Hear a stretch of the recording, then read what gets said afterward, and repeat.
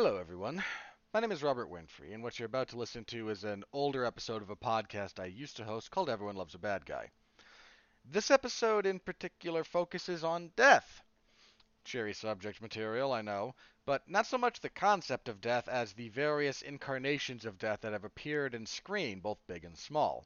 Or the written word, come to think of it. In pretty much any book by Sir Terry Pratchett, you'll find some personification of death. He is fond of making death a character. So uh, it's a character that's been around for a while in various forms, in various uh, again iterations. From the classic in the Seventh Seal to Sir Ian McKellen showing up briefly near the end of the. I'm never sure how to feel about this movie, but the Schwarzenegger film, The Last Action Hero. He's actually playing the version of death from the Seventh Seal, but that's the nature of Last Action Hero being kind of a meta movie in that respect. So it's me talking to myself, but talking about the way you characterize death can be very telling about a story. Can make for a fascinating antagonist because death is itself inevitable. But what does it mean to be the personification of death? Uh, so that's kind of the subject material you'll be jumping into on this one.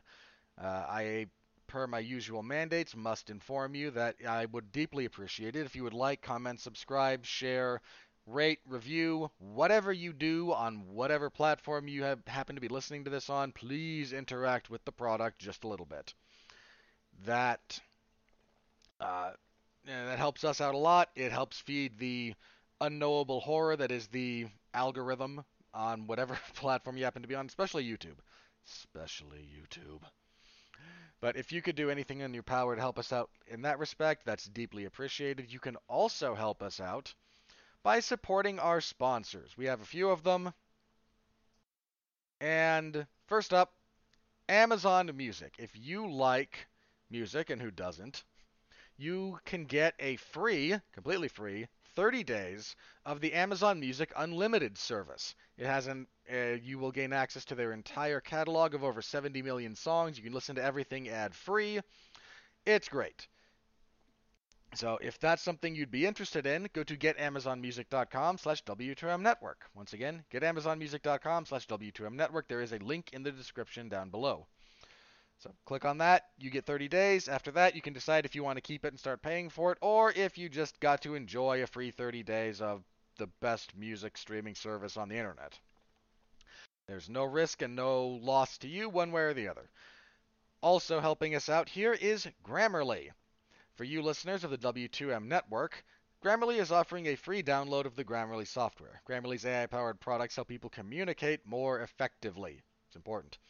Grammarly helps you write mistake-free on Gmail, Facebook, Twitter, LinkedIn, and nearly anywhere else you write on the web. Grammarly corrects hundreds of grammar, punctuation, and spelling mistakes, while also catching contextual errors, improving your vocabulary, and suggesting style improvements. To download Grammarly today, go to getgrammarly.com/W2M network. Again, that's getgrammarly.com/W2M network to download Grammarly for free. There are links to them as well in the description below.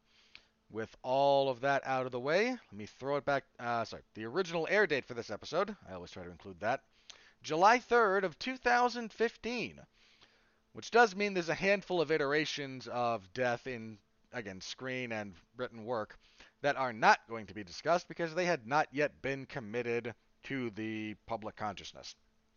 But with that out of the way, throwing it back to myself in 2015, hope you all enjoy the show.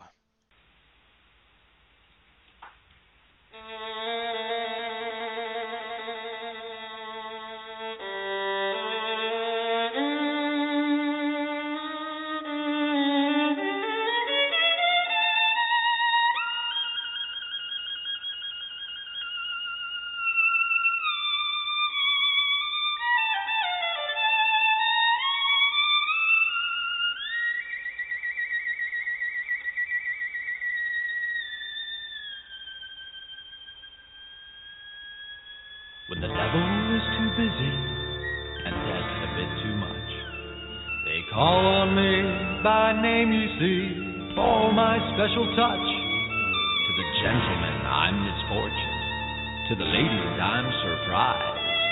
But call me by any name, anyway, it's all the same. I'm the fly in your suit, I'm the pedal in your shoe, I'm the bee beneath your bed, I'm the bump on every head, I'm the heel on which you slip, I'm the pin in every head, I'm the thorn in your side, makes you wiggle and ride. And it's so easy when you're evil. This is the life you see, the devil tips his hat to me. I do it all because I'm evil, and I do it all for free. Your tears are all the pay I'll ever need.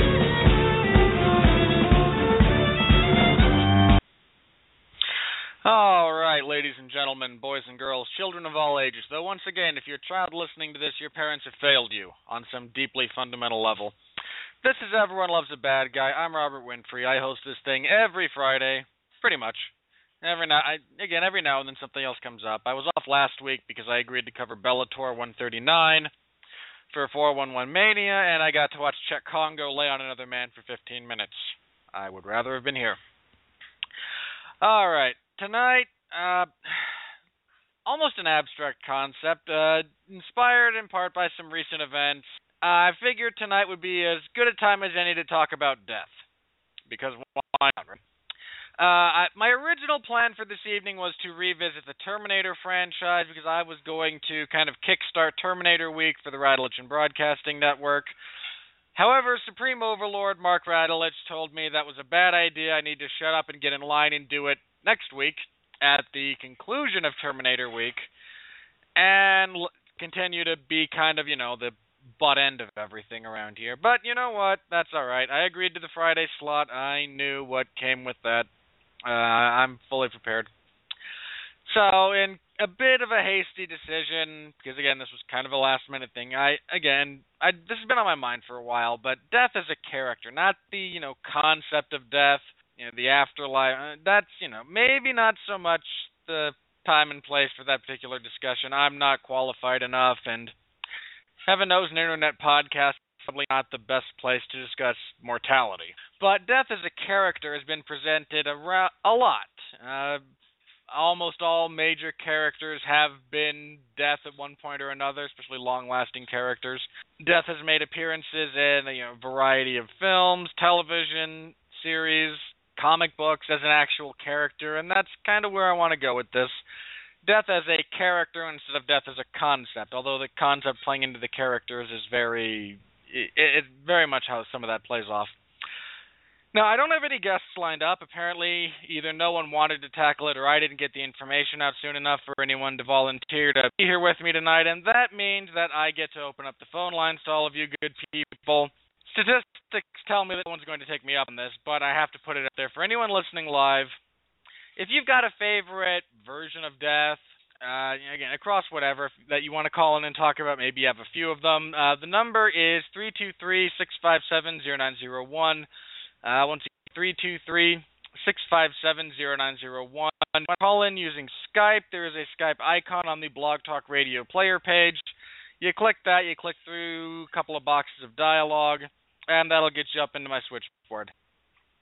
So again, kind of focusing on death as a character, and so again, anyone out there who wants to call in, that's how you do it. I try to give out, again, there are shows that I don't take calls on. Usually if I have a guest lined up, I'm not especially keen on taking calls. But if I don't have anyone, I don't mind opening it up to all of you good people out there who happen to be listening live. I know there's like 4 of you, and God bless you for all of your efforts. A bit of the inspiration for this came from, a month and a half ago, give or take. It was in the month of June, I think early June. We had a rough series of days in the entertainment world. News of Sir Christopher Lee's passing hit us. And the man was 92, and by the time he was half that age, had lived a better life and a much more interesting life than most of us will ever be able to. I mean, he was in World War II, he hunted Nazis, he'd already been in a bunch of movies by the time he was in his 40s. I mean, again, 92 years old, lived the fullest life possible. Incidentally, if you want to listen to a career retrospective of Sir Christopher Lee, Pat Mullen and I recorded one in January of this year when Christopher Lee was very much alive and kicking. That is currently the featured episode on the Radulich Broadcast Network, so you can find it very easily. You can listen to that if you're so inclined. That's all appreciated. Not too long after, he actually had passed before we got the notification in June. They wanted to make sure they notified the family before notifying the world at large, which is perfectly fine. But the same day we got news of Christopher Lee passing. Professional wrestling legend Dusty Rhodes passed away. Big blow for the world of professional wrestling. It's just been jazz legend Ornette Coleman was around that same time. I don't talk about myself all that much on here, but I am LDS, colloquially known as Mormons. We've had a couple of members of the Quorum of the 12 Apostles pass away the last few months. It's just being a death's out, kind of reminding everyone that he's here. And that's fine. That's kind of what he's supposed to do. You know, death is a natural part of life. And which is kind of where I want to start my discussion here with all of you out there, again, listening live or after the fact. Death is constantly portrayed as an antagonist, but he's very rarely a villain.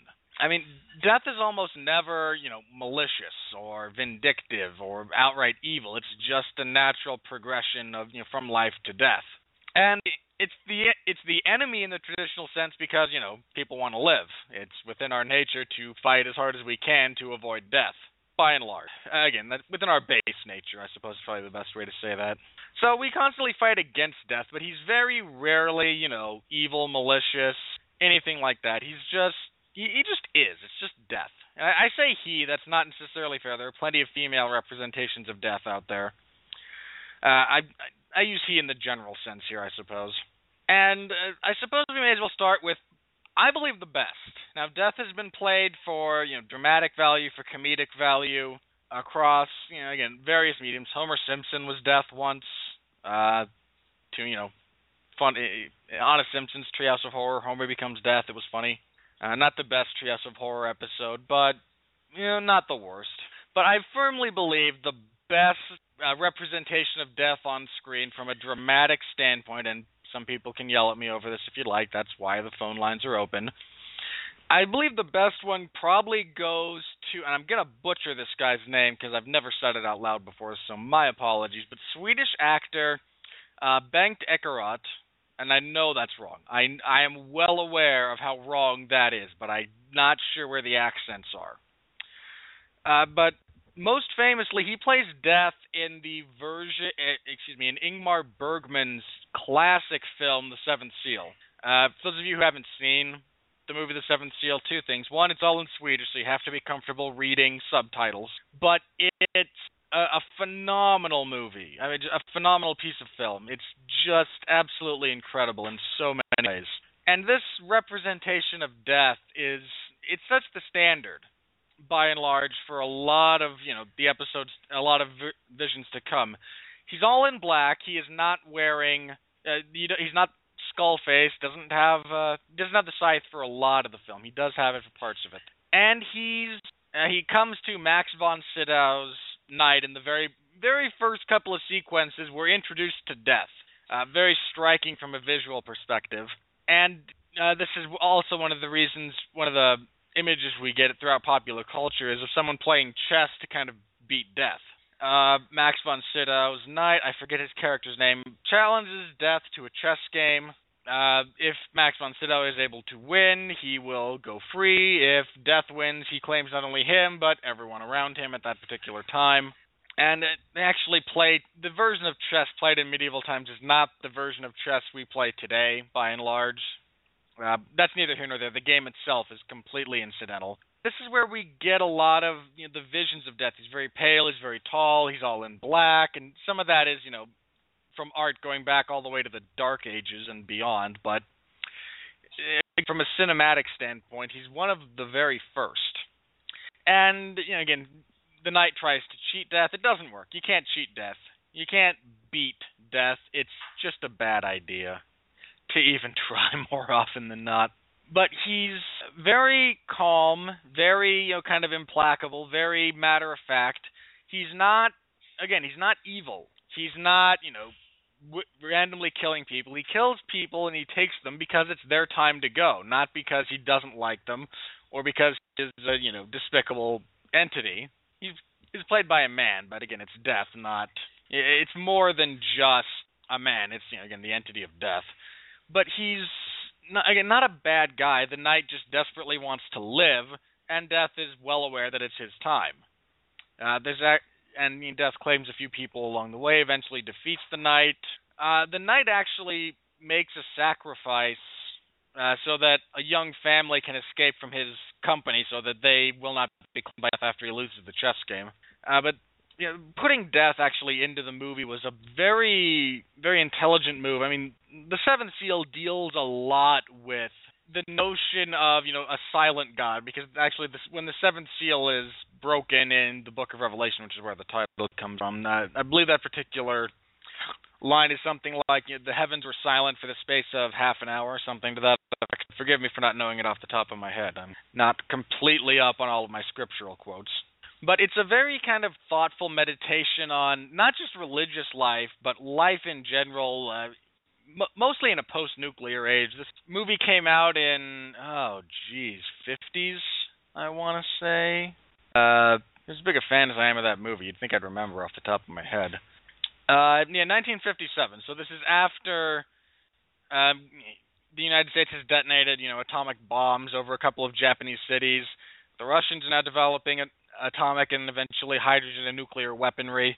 And it's again very much trying to come to grips with living in a world where not just personal death lurks around every corner, because that's never changed, but living in a world where we could substantially alter the face of the planet with the push of a few buttons. I mean, that's almost a level of insanity that is completely unique to the human race. And anyway, Mr. Ecker wrote, I'm going to mispronounce that guy's name. I've never even heard it pronounced, so that's kind of why, so I apologize. But he's very implacable, very cerebral, very patient version of death is kind of the enduring one. It's what has lasted throughout so much of the rest of both cinematic and television history when it comes to death is just the unstoppable force. It's nothing necessarily malicious, but it won't be stopped. It's just going to happen. And again, he does a very, very good job of it as far as presenting the character. The acting is by and large superb. If you haven't seen that movie, again, if you don't mind reading subtitles, and I don't think you should. I mean, I understand the people who said you don't go to the movies to read. I understand. That being said, this is one of those things that you should probably see. It's a really phenomenal piece of filmmaking. And again, death is very central to it. And again, that version of death is what gets played very effectively for laughs in, the movie that gave us Keanu Reeves, for better or for worse, and more of it's worse than better. Bill and Ted's Excellent Adventure culminates with Bill and Ted challenging death to a series of board games. I seem to recall Battleship, possibly Clue. Anyway, there's again 3 or 4 different board games that they challenge death to, and as it's a comedy, and at the time no one wanted to see the main characters die, and that would come years later. They're able to beat death. He can't beat them at any of these games. And again, just in classic, goofy 80s fashion, Death makes a great comedic character, just by and large, because of how serious it is, both in real life and in presentation more often than not. Death is final. Death is it. As far as, mortality goes, I'm not here to preach about, what I believe comes after, so I'm not going. But in terms of, earthly life, death is it. That happens and you're gone. So if you have the proper comedic bent, you can play that for laughs. And again, Bill and Ted, with their time-traveling phone booth, desperately trying to, avoid death, is a very effective comedic tool. And I'm trying to remember who plays death. I mean, let me see. Let's see. It should just be right, man. Socrates. I can't see it. Anyway, hang on. What is it? Oh, what is it? Oh, The Bogus Journey? Okay. My apologies, ladies and gentlemen. I was very wrong about which movie it was. Bill and Ted's Excellent Adventure. It's actually the sequel, Bill and Ted's Bogus Journey, which was released two years later. Same actors, so you still wanted them dead. Anyway, so passing over my monumental error in judgment as far as that goes, I've only seen them once, so cut me a little bit of slack here. But William Sadler plays Death in that, and again, his inability to defeat them at silly board games, Battleship, Clue, Twister. He winds up just kind of letting them go at the end of it. He can't beat them, and I'm not entirely sure where the notion of I'm going to assume it's both just kind of general mythology and the Seventh Seal that you challenge Death, you hope to beat him, and then you get to continue living, even though that ends quite badly for people who cheat Death in other movies. Anyway, just to have a comedic death, it doesn't bother me personally. I'm not the biggest fan, but Sadler plays it very well. Another humorous version of Monty Python's The Meaning of Life features Death. Again, a riff on Seventh Seal, mind you, because in the end of the Seventh Seal, Death shows up at the Knight's Castle for their dinner. For their final dinner together. In this one, he shows up to a cottage in the English countryside, and if you're familiar with the brand of humor that Monty Python and company are then you know the kind of stuff that follows along with that. And if that's your cut, I happen to very much enjoy British humor by and large, and Monty Python in kind of particular. So I found it very funny. But again, it's just Death can be. Death can be funny, not just in the character sense, in the literal sense. But again, kind of the notion of cheating Death, an unseen version of Death is very prevalent in the Final Destination franchise, which, as a franchise, annoys me to death more often than not. No pun intended. Just because, again, the premise of any of those movies, and I was actually on the Long Road to Ruin flagship program here on the Radulich Broadcasting Network with Mark Radulich, reviewing the Final Destination franchise, I believe it was last October. So you can find that in the archives if you're so inclined.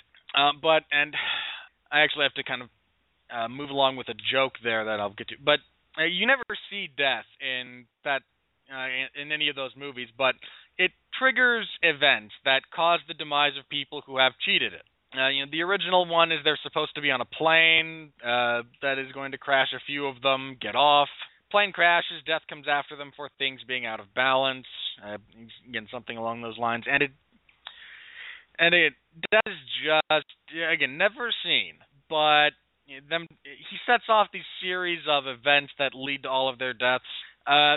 Title card artist for that, friend of this show, the network in general, and personally, Benjamin J. Cologne made the joke that in some of the later entries, specifically, 3, 4, 5, I believe there's 6 of them. There might just be 5, but they're all the same movie. You see one, you've seen them all, basically. But he's made the joke that it basically becomes a giant game of Mousetrap, and for those of you who are approximately my age, give or take, you'll remember the board game Mousetrap and the long, convoluted series of events that was required to actually drop the trap. And it turns into a giant Rube Goldberg machine, basically. And there's actually a bit of dialogue in the second Final Destination movie that is sadly just completely ignored for the rest of it. But one of the characters mentions that, this isn't just them dying. They tend to die badly. All of these deaths are very violent. Like, Death is angry at them for having cheated. And again, very sadly, nothing comes of it. It's a throwaway bit of dialogue that could have been used so much more. And I'm not here to just review that franchise, mind you. But again, the notion of Death having emotions, being angry, being forgiving, merciful, and whatnot it's an interesting one because again, Death is normally implacable. It's a glacier. Slowly moving. It's not going to stop, and there's nothing you can do to stop it. But again, unseen Death, setting off random, chains of hilarity, actually plays very similarly into, I believe it was it's HBO or Showtime. I want to say HBO, but I could be very wrong about that. Probably was Showtime now that I think about it. Anyway, the television series Dead Like Me, which I found very funny. Very sad when it got canceled, but It's that particular show, for those of you who haven't seen it, follows a bunch of Reapers who will go around collecting souls. The group we follow specifically works in, I believe, accidental death or death by unnatural causes. And again, Reapers are divided up according to, the types of death they're going to visit and where they can collect souls, natural causes, plagues, and ours tend to work in unnatural death, and I forget exactly what it is. But they all tend to die through very kind of, we see it as through very convoluted means. A banana peel left on the floor of a bank leads to one of the robbers slipping, falling forward, catching his neck in the revolving door, having it broken, and dying that way. Things of that nature. I found that again, that show I liked it. It was the proper mix of drama and humor to appeal to me, and I'm not big on anything that's just kind of straight down one line. So the fact that it blurred those lines worked well, and again, it kind of explored the psychological effect of people being, reapers and harvesting people's souls. I mean, they were going to die anyway. They don't actually kill anyone. They just help facilitate their transition. And that's a very, again, it's a very interesting thing that, there are people with personalities, their own, flaws and whatnot. And I was a fan of that show. Very sad when it was canceled. The follow-up movie was fine. I think we need more. I don't think it's feasible at this. I was a big fan of that show. Kind of speaking of, death as a person who does there's actually death has been featured in many television series. Actually, quite a few episodes of The Twilight Zone have dealt with death. The one that actually sticks out in my mind, probably because I've seen it the most recently, a few years ago, probably more than a few at this point in time. I haven't looked up how long ago it was, because I don't need to feel any older than I do. But years ago, I'm old enough to use that phrase now. When they attempted to kind of revive the Twilight Zone as a weekly serialized thing, Forrest Whitaker hosted it. Did kind of the Rod Serling thing. They had an episode dealing specifically with death as a person who decides he's had enough and he's quitting. This version of death is played by Jason Alexander, but Jason Alexander most famous for his portrayal of George Costanza on the television show Seinfeld. He is the only moderately amusing part of that whole show, unless Arthur Stiller is on screen, because he's awesome. But apart from that, I firmly believe George Costanza is the glue that holds that show together. Everything else just kind of falls apart without him. But Jason Alexander's death was interesting. He's just had enough of doing what he does. He tries to kill himself a few times. It doesn't work. I mean, he can't die. But he decides he's had enough. He stops harvesting. He stops letting people die. And he mentions very specifically that it's not just people. He kills, insects, flowers, everything in the universe that dies is kind of done by him. And it's a very, it's not, again, the revival of the Twilight Zone was not very large, but this one, again, it just winds up, talking about the necessity of death, because the character we follow is a doctor who works in a hospital, and a bunch of people come in from a horrible car accident, a chemical explosion, chemical fire, something of that nature. A lot of people in very bad shape, but none of them are dying, because death is done. He does not wish to harvest anymore. So now you have all of these people, missing limbs, horribly burned, in unspeakable agony, but they can't die because there's nothing to facilitate it. And Jason Alexander is a solid actor, and he brings a lot of kind of interesting nuances to death as far as that goes, and does a good job. Death's not a very easy character to portray. For as many people as have done it, there's a lot of, it's not easy. I mean, part of the reason I brought this up was, death in general, was because of Sir Christopher Lee, and he played death several times. Most of it was voice work. He did it for an animated short called Discworld. I forget the year. There was a live-action kind of follow-up to that called The Color of Magic, where he plays death, this time live-action, but he's that time around it's very much kind of the stereotypical Grim Reaper, black cloak, skull-faced.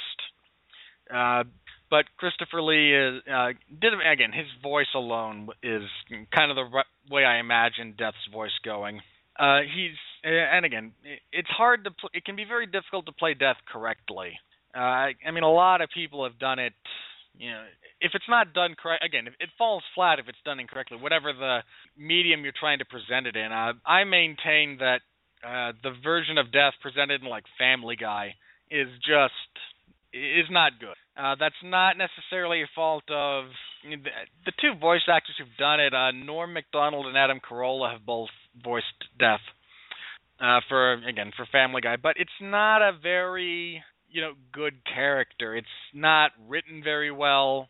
It's very flat in terms of trying to get jokes or comedy. And again, Death can be funny, but I don't find that version of Death interesting or compelling or even all that funny. I mean, the jokes all are very just kind of flat by and large. He's again not a very interesting, not a very well written character, and at that point, it's on Seth MacFarlane or whoever writes it to write a better version of Death. Even if you want amusing Death characters, you don't have he can be done. Death can be portrayed in a humorous light. You just have to not be stupid about it. And I don't know. I suppose that's primarily all Seth MacFarlane does is be stupid about things, and that includes his version of Death. The other, I had another one. Well, okay, I'd be somewhat remiss if I didn't bring up the television series Supernatural has a version of Death in it. Specifically, the Horsemen of the Apocalypse. The fourth one is Death. Again, drawing on the Bible for reference material there, the Book of Revelation. And their version of Death is, I don't know, I had a hard time kind of getting a read on him. He's very much aware of, his place as far as, being Death for not just, a people, but everything. There's a line in there about he and God having forgotten which one of them is older, but he plans on reaping him eventually anyway, because everything dies. He's, Death for all of creation, and whenever one of the, specifically the protagonists, the Winchesters, try to kind of talk with him or deal with him, the first time you see him, he looks, I believe, straight through the character of Dean and says, "You realize that you trying to bargain with me is the rough equivalent of an amoeba trying to bargain with you, right?" And it's just, that puts you in stark, that sets very clearly the relationship boundaries between the characters. That this isn't, they've monkeyed around with, in that show, other Reapers, lesser Reapers who are just there kind of to facilitate people, transitioning, ghosts in particular. And then you get, actual Death, and he's very much, above everything else. He's, a supreme force that governs creation. It's not quite the same thing.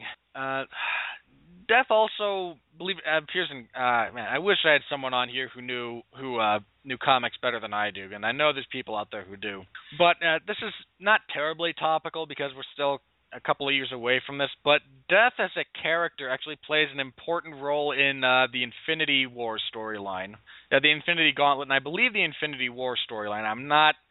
Again, I get them confused sometimes. I'm not a big comic book fan. I try to mostly be aware of them as opposed to, so I can discuss them, but I'm not, again, intimately involved or much of a fanatic about them, and I don't mean that in a negative way. But it's mentioned, and Jesse Starcher, who hosts Source Material here every Monday, by and large, shout out to Jesse, who kind of keeps this thing going when the rest of us have off days. He mentioned before that the Infinity Gauntlet storyline is basically a love story between the Mad Titan Thanos and Lady Death, who is given a specific kind of incarnation for the purposes of the Marvel Universe. Both, I'm not sure if they'll do that for the Marvel Cinematic Universe. That might be, a few steps too far to actually give Death a personification. But again, Thanos is very much just in love with Death, wants to, be with Death, and Death constantly flees from him. And that's not just the character of Death who wants nothing to do with him. That's literal in many cases. He can't die. He wants to die. He wants to be with Death, but he can't. Death wants nothing to do with him. It's very much kind of a heartbreaking love story when you look at it from that perspective. Because again, all Thanos does with the gauntlet, he assembles the gauntlet because Death brings up to him that at that point in time there are more things living in the universe than have died throughout the universe's existence, and she feels this is an imbalance that needs to be corrected. And Thanos, being obsessed with Death and more than a little insane, decides, sure, why not? Assembles the Infinity Gauntlet, excuse me, not Affinity, though Magic the Gathering players have plenty of horror stories about Affinity. But he assembles the Infinity Gauntlet, gets all the stones in it, and wipes out half the universe. Just snaps his fingers, wipes out half the universe. It's one of the opening panels of the comic arc is him, again, wiping out half of all the known universe, just kind of because he wants to. And Death just, again, constantly turns away from him, constantly wants nothing to do with him. And it's really sad that he spends so much time, trying to win her favor, and Death in this case, again, is personified as a woman. Lady Death shows up in a couple of other places, too. I seem to recall... I can't take anything that involves Deadpool too seriously, but I believe Mistress Death has shown up in some Deadpool arcs. Though, again, it's Deadpool, and I have issues with Deadpool as an intellectual property, as a character, as all of it. But she has shown up in a few Deadpool issues, because Deadpool's another guy who is kind of been driven insane by constant agony and would be okay dying, but can't.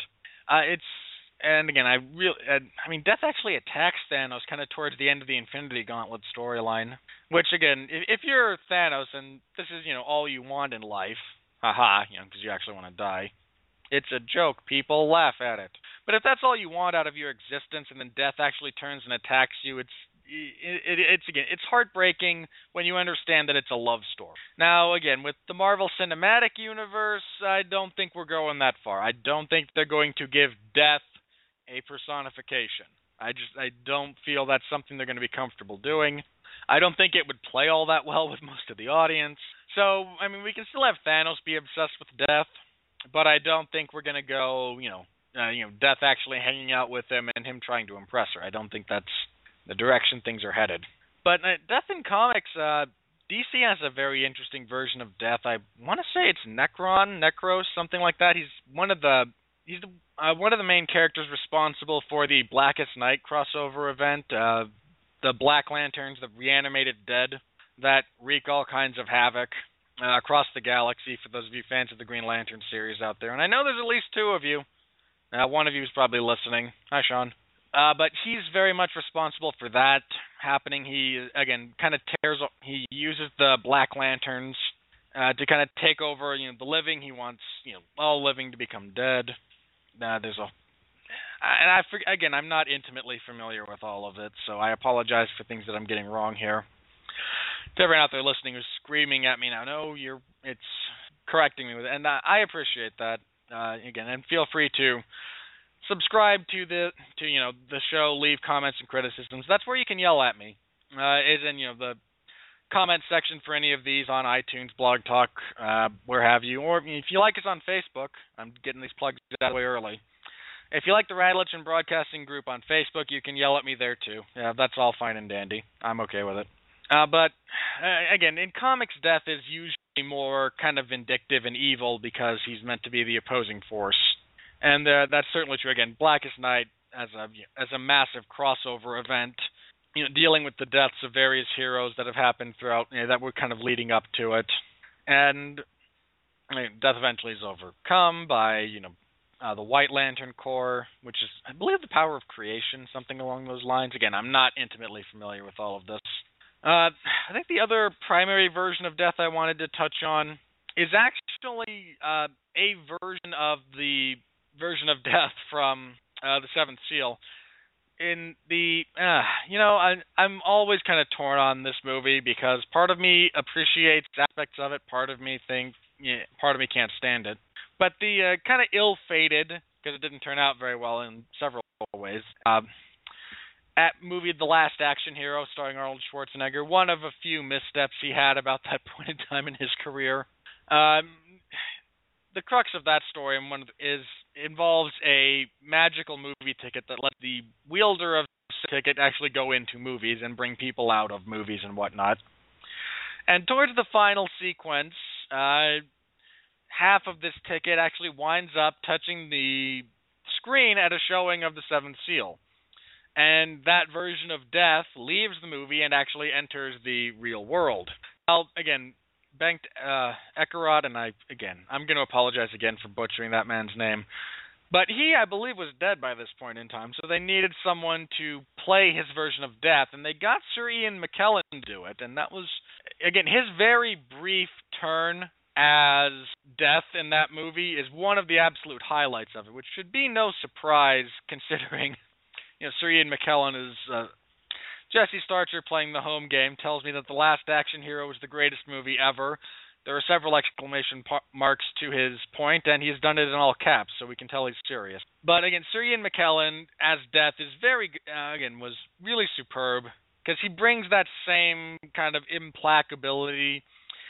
He walks in on, the kid who, I don't like child actors in general, and this one was passable. He's desperately kind of trying to get Arnold Schwarzenegger's character back into his movie where he can't die. He's the action hero, and he can't die within his movie. So he's to get him back into it. Death shows up, and the kid pulls a gun on him, which is a somewhat hilarious image. Tells him that you don't get to have him. I'm sick of you deciding all of this. And Ian McKellen I was just curious. No, he doesn't die yet, and the kid actually, well, what about me? He just kind of raises his eyebrows a little bit and says, oh, not you yet either. You get to be a grandfather. I've always kind of wondered about the psychological impact of being aware of when you're actually going to die, just by and large. Because that's got to screw with your head to varying degrees. There's a line in I think the only really decent Tim Burton movie called Big Fish. The main character, mostly portrayed by Ewan McGregor, but I believe Albert Finney as well plays the older version. As a child, looks into a witch's eye and sees how he's going to die. And his reasoning is, well, that means I'll know what I can withstand and what I can't. I suppose that's a fine line of logic, but that's got to mess with you, knowing how, knowing when. But I just really, Sir Ian McKellen does a great job kind of translating the classic version of Death into the modern age, as far as that goes, updating it from a visual standpoint. And Sir Ian McKellen is a phenomenally talented actor in his own right. Or in any right, really. And does a great job, just real briefly, greatest, and just absolutely the highlight of that movie when he shows up and is able to, he brings Death into the world, and that's a pretty big deal. And he's very much the classic kind of Death character. He's got the scythe, he's got the hood, he's very pale, he's got the voice that we kind of associate with Death. Because Death always has, usually at least, the appropriate amount of menace and inevitability in his voice, and Ian McKellen does a great job of translating that. And honestly, I think that's about all the versions I meant to segue into this earlier because I imagine there's a few people out there who might throw things at me if I overlook it. But in the mid to late 90s, probably mid 90s, there was a movie starring Anthony Hopkins and Brad Pitt called Meet Joe Black, and it features Brad Pitt, who there's a bunch of running jokes about Brad Pitt around here. I don't feel compelled to share all of them with you, but none of them are, mean-spirited. But the character, Brad Pitt's character, actually dies very early in the movie. He's hit by a car. I seem to recall Death takes over his body because he wants to experience kind of what it's like to, be mortal. He comes for Anthony Hopkins' character. He agrees to spare Anthony Hopkins, who it's his time. He agrees to spare him, prolong his life, if he will help him, kind of get a handle on what it means to be human. He winds up falling in love with one of, Anthony Hopkins' daughters. And it's very interesting to see Death taken from, completely flat, unemotional, vaguely curious to, legitimately experiencing most emotions that humans do. And it was probably good that they cast Brad Pitt at that point in time, because at that point, Brad Pitt was pretty flat as an actor. Now, he got better. He did. He really got better. But at that point, there was, by the same token, there was a joke about Sergio Leone, a great joke about Clint Eastwood when he cast him for the, Man with No Name trilogy, the Dollars trilogy. That he joked that Clint Eastwood only had two facial expressions at that point in time. One was wearing the hat, one was without the hat. And again, Eastwood became obviously a much better actor throughout his career. And Brad Pitt got better, but at the time, him being, that very kind of flat, unemotional presence for that version of Death fit very well with what he was capable of on screen. And I think he does a very good job, kind of portraying how Death, reacts as he's exposed to all of these physical things, not just emotions, but some of the, just day-to-day stuff that we as humans go through. And I had mentioned that because Pat Mullen might have, he might have left New Jersey, flown out here, and challenged me to a fight if I'd overlooked it. That's the kind of thing he might do on a whim. But, again, Brad Pitt did a very solid job as Death in that movie. That movie is, I don't know, it's a bit overlong. The movie has errors of execution, but the acting is pretty much universally solid. And that's normally true of Brad Pitt. I've never seen Brad Pitt in a movie and not at least been entertained. Lone exception being the Ocean's 12, which is just, I feel off. But I think that's going to go ahead and I'm going to close up shop just a little bit early here. I've touched on all of the versions of Death I really want to touch on. Again, one more quick shout out to Homer Simpson's version of the Grim Reaper, who agrees to kill his wife in exchange for not killing himself. Winds up fooling God, which again, it's The Simpsons. What are you gonna do? But so again, just a real kind of quick one more for Homer's death being, a rather funny version. But other than that, I think that's going to wrap us up. Again, I'm closing up shop a little bit early here. I've touched on everything I really want to touch on, and I don't think ending early is going to be a bad thing. Normally, we go long here on the Radulich Broadcasting Network, so a show ending early moves things just a little bit more towards normal. All right. Thank you all very much for listening. Thank you for being here, for downloading, for, liking, subscribing, following. You can do that on iTunes, Blog Talk Radio, Stitcher. You can follow us on Facebook. We appreciate all of it. We appreciate you sharing it with your friend. Again, if you're following us, tell your friends about it. Twitter, Facebook, Instagram, if you happen to do that. If you know people in person, heaven forbid, share the show with any of our shows with them if you think people might enjoy them. We appreciate it. We're trying to grow this thing as a brand, so thank you all so very much for that. All right, let's go ahead and get some of these other plugs out of the way. Again, Jesse Starcher, I've already mentioned, he'll be on Source Material this Monday. I seem to recall this will be RoboCop versus Terminator, kicking off Terminator Week here on the Radulich Broadcasting Network. Yay. On Wednesday, Mark Radulich and I will be reviewing Terminator Genisys. He's seen it. He liked it. I haven't seen it yet because I want to pay the smallest amount of money possible, and that happens on Tuesdays. I've heard people say they didn't hate it. I'm going into it. I expect to hate it, but I might not. If it surprises me, I'm going to be more than happy to admit that. So tune in Wednesday, 9 p.m. Mark and I will review Terminator. Again, if I wind up hating it and he's sticking by liking it, we'll wind up yelling at each other, which makes for the best movie reviews. Because listening to us agree with each other for 60 minutes is, not terribly appealing. Hearing him and I yell at each other until we deteriorate into the, you suck, no, you suck, at which point we metaphorically shake hands and move on, which is coincidentally how most disagreements should be settled. You can have reasoned discourse, you can have passion. When you reach an impasse, you shake hands, agree to disagree, and move on. Yes, I'm saying Mark Radulich and I are the prototype for how all reasoned discourse should be conducted on a basic level. Alright, this coming Thursday, I'm not sure. I believe the plan was for the Long Road to Ruin with Mark Radulich and Sean Comer to look at the Terminator franchise, the three Terminator movies. For some reason, Mark refuses to watch Terminator Salvation. Yes, it's awful. We all know it's awful, but if you're talking about the franchise, you should do it in its entirety. I will stand by that particular statement, sir. I watched a bunch of Hellraiser movies that were absolutely awful. I knew they were awful. Some of them I watched a second time. because I have a commitment to the listeners to discuss these in their entirety to the best of my knowledge, and you're blatantly ignoring Salvation just because you don't like it. Well, sir, you should still watch it. You should review it. Instead, they're limiting it to the first 3, of which, Rise of the Machines is the worst, but Rise of the Machines is at least a fun movie. So anyway, Thursday, I believe that's the plan. If not, because Sean is a very busy person right now, if he's not able to make that, I believe it will be a Metal Hammer of Doom episode. I'm not sure what it would be, but that's Mark Radulich and Robert Cooper, and they usually have a good time.